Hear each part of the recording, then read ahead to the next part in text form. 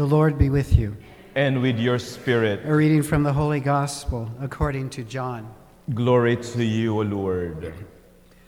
On the evening of that first day of the week, when the doors were locked where the disciples were, for fear of the Jews, Jesus came and stood in their midst and said to them, "Peace be with you." When he had said this, he showed them his hands and his side. The disciples rejoiced when they saw the Lord. Jesus said to them again, "Peace be with you. As the Father has sent me, so I send you." And when he had said this, he breathed on them and said to them, "Receive the Holy Spirit. Whose sins you forgive are forgiven them, and whose sins you retain are retained."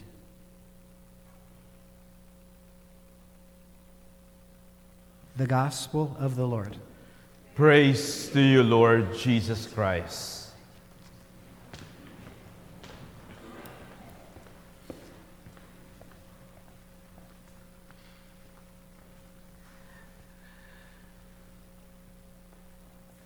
This weekend, we celebrate the solemnity of the Pentecost, which recalls the descent of the Holy Spirit upon the apostles and the Blessed Virgin Mary. The feast of the Pentecost also closes the whole Easter season. Today is the very last day of Easter. Because as we know, Easter is not just Easter Sunday, but rather the whole Easter season extends to 50 days after the day of resurrection, and today closes formally the whole Easter season. It is also the birthday of the church. Pentecost is referred to as the birth and the foundation of the church, of the Catholic Church. So that is why it is very appropriate to greet each and every one of us happy birthday, because it's really our birthday today in the faith. And since it's our birthday, it's an opportune time for us to reflect what it really means to be a Catholic. What does it mean to profess to other people that we are Catholic? We know, and most of you know, but if somebody asks you, it's like, what does the word Catholic mean? What's your answer? What is the default answer? Okay, that's good. Universal. But universal is just scratching the surface of what the word actually means. Do you know who's the very first person who coined the word Catholic? Who's the first one? The very first person, one of the fathers of the church, who coined the word Catholic, starts with letter I.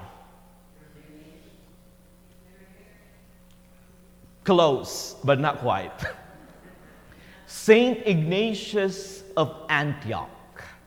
Saint Ignatius of Antioch was the very first person who coined the word Catholic. And if you really scrutinize what this word means, it's more than just universal. When we speak of our own, of usual understanding of universality, practically what people think is that, universal means like when I go to Mexico, to the Philippines, even though Mass is celebrated in their own languages, I could still understand them. It's universal. Well, that's just a very tiny aspect of what it means to be universal. Okay. Universal, as referred to as the meaning of the word Catholic, comes from the Latin word universalis. Universalis comes from two words, unum, which means one, and vertere, which means to turn. What does it mean then in reference to being a Catholic? Meaning, there is a center right there, one, a center point, and then you make a circle through a compass, And everything that is inside the circle is considered to be part of the center. That is what it means to be universal, meaning it also connotes exclusion. Meaning those who are not part of inside the circle is excluded in this. Is it really a complete understanding of what it means to be a Catholic? Actually, it's incomplete. Because faith is not just offered to certain individuals who form part of that circle, but is extended to everyone. That is just one aspect, though, of how we understand the word Catholic. The word Catholic also exists in the Greek language. And this is another way of understanding our identity as Catholic. The word Catholic in Greek is katholikos. It comes from two words, kato, which means throughout, and the other word is holos, which means whole. In many ways, it says throughout the whole. And I want you to ponder more on this second root of the word Catholic, throughout the whole. How do we understand this? Think of the universe as the whole.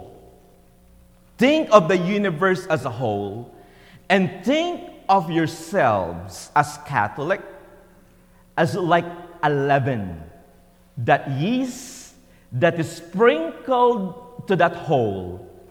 And when a yeast or leaven is sprinkled to that whole, what happens to the whole? It rises. It expands. It penetrates the whole. It influences the whole. That's how we need to see ourselves primarily. That we are leaven, that we are yeast, that we are sprinkled to the whole, to the universe, in order to enrich the universe. Not just kind of staying in our own bubble, staying in that universalist circle and just relate with one another who thinks the same as ours. But rather, to always see yourself as someone who is truly an instrument of the Holy Spirit in the work of evangelization. And how can we do that? By being that yeast, by being that leaven. And you know, the yeast or the leaven, once it's sprinkled to the whole, once it's sprinkled to the dough, you could hardly identify them. But it is the prime mover in order for the dough to actually rise and become tasty, edible. That's our role as Catholic, as church. Don't see just yourself as like, oh, I'm universal, because it's like when I go to Greece, even though the Mass is in Greek, I could join my fellow Greek people in celebrating Mass. Well, that's great. But that is just looking at internally. But as Catholic, we have also to look outwardly from our own person, because we are called to be conduits of the Holy Spirit in the work of evangelization. And how do we do this? How do we do this? By making sure that we participate and collaborate in the work of the Holy Spirit. I've shared this before to you that when I was in the seminary and early on in my own spirituality, I really had a hard time relating to the Holy Spirit. It's so easy for me to relate with Jesus because I could see Jesus. I mean, not I could see him in person, but, there is Jesus here with a Sacred Heart. I could see his figure. It's easy to relate with an actual person. The same thing with God the Father. We have our own image of Father in our own lives. It's so easy for me to enter that. But the Holy Spirit, I grew up, whenever I hear the word Holy Spirit, it's like the first thing that comes to my mind is this white dove. I don't want to relate with a bird. It's like, this is so difficult for me. I had a hard time to really entering into that relationship. Until I was attending a retreat in the seminary, and I was in front of the adoration. It was during the adoration, and I was in front of the Blessed Sacrament, and there was this song in the background being played over and over again. I was getting annoyed with it, and I was like, what is this song?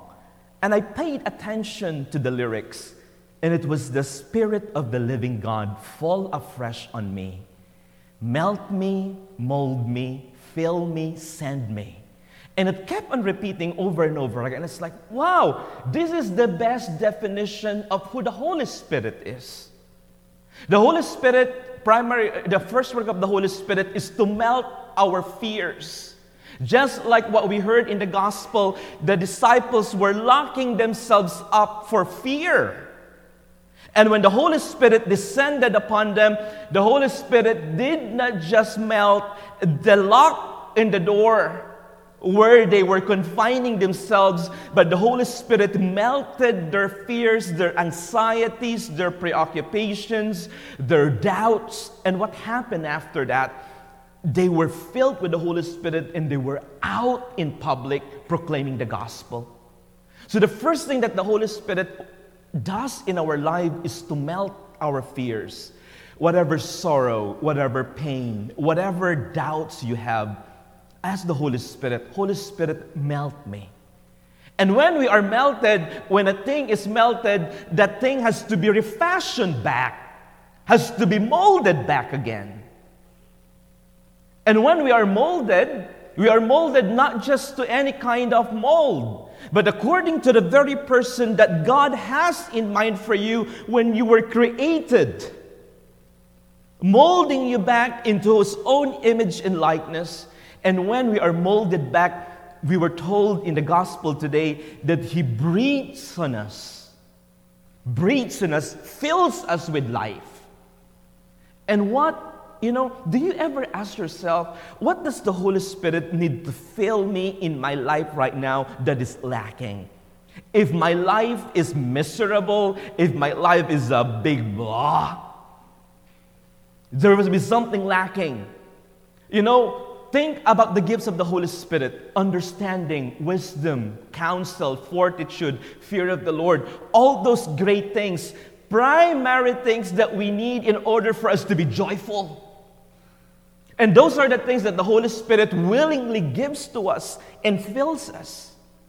And when we are filled with His gifts, we can't just stay on closed doors.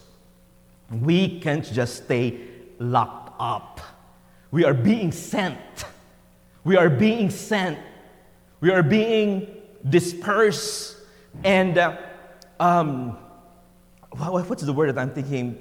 In dispatch out there, just like what the Holy Spirit did to the apostles. So you see, that helped me. Now I have a renewed understanding of what the Holy Spirit does in my life. I barely think of the Holy Spirit as the dove. It doesn't work to me, I'll tell you.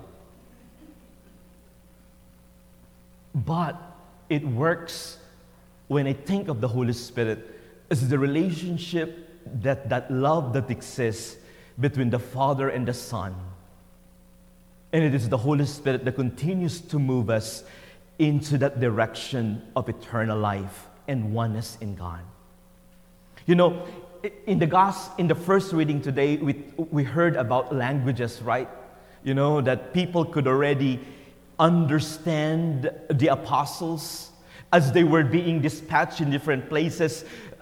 Foreigners were like, how can we even understand them? They were speaking their own languages. How I wish I can do that. I can speak in Tagalog right now, and then as I speak in Tagalog, you can hear me in English without my accent. But being still here and being able to proclaim to you the Word of God, someone who was born in a simple town way back in the Philippines. English was not my first language. I learned English, and now proclaiming to you the gospel. And what the Lord has done to us and in my own life, that's continuing the work of the Holy Spirit that we heard from the first communities of faith. And it's amazing. And in 3 weeks, I'm going to be in a different place again. For some of you, you probably heard now that Father Peter and I are leaving, and I'm going back to school, to studies. And the bishop asked me to study canon law. And by the way, there were some people who said, Father, what will you do with your canon law? Will you going to be working, just admin stuff when you return? Actually, no. One of the things that I asked the bishop is like, Archbishop, if I finish this, I want to be back in the parish when I'm done. And he said, of course you will be back to the parish, but you have other responsibilities aside from parish. That's just part of getting this degree. But as I was discerning about this, when the bishop approached me about this, and he gave me several options. He said, you can go to Rome, you can go to Washington, D.C., or wherever you want to go to finish canon law. I just want you to get canon law because we need help. Canon law is not just annulment. Canon law governs all the aspects of the church, from sacraments, from governance. Every aspect of the church has a particular law attached to it. So that is why we need canon lawyers. If a priest is accused also of something, he needs to be represented by a canon lawyer. Annulments as well, but annulment is only a very tiny aspect of canon law. Like, if there's a question about the validity of the sacraments, how the sacrament is celebrated, a canon lawyer is also consulted. But I'm not a scholar. My primary heart, my heart is with parish. So when I asked the bishop, what's the purpose of all of this? After being in a parish and having been gone from school for 12 years, he said, just be attuned to the work of the Holy Spirit in our local church. And I truly believe that you can help us in the future with some things.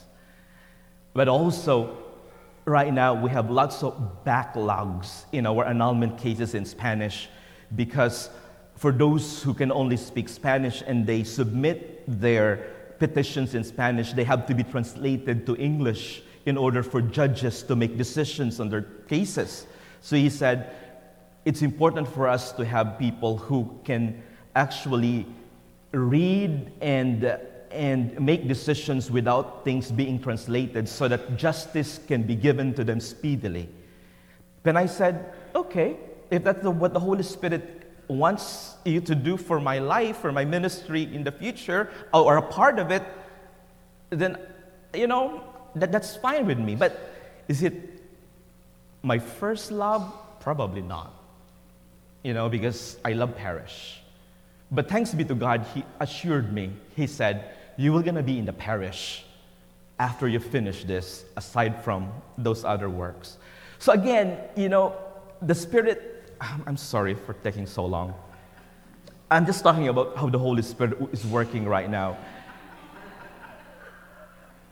It's our birthday, so you can forgive me for a few more minutes. My point about this is that we just have to trust how the Lord is directing our lives.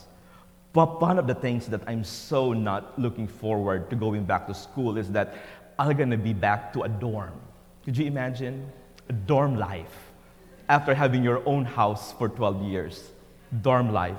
But again, it's all for the greater glory of God. I became a priest not for my own self, but for the gospel and for Jesus. And as long as we are heeding God's call, we can never be wrong.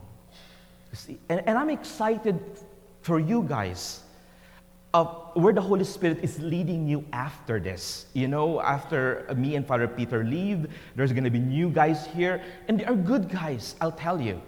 Good guys. Probably more efficient than me. And that's where the Holy Spirit, we just have to be open. One of the things that I asked when the bishop approached me is like, what's going to happen to St. Cecilia? And then after that, I realized, Carrie, what are you even asking? St. Cecilia has been there for 100 years, even before you. Don't be too, arrogant. But I love you guys. So that's why my very first concern is, who's going to take my place? But again, this is God's church. And God's church, He will never abandon. And He will always going to take care of you and me. Happy birthday.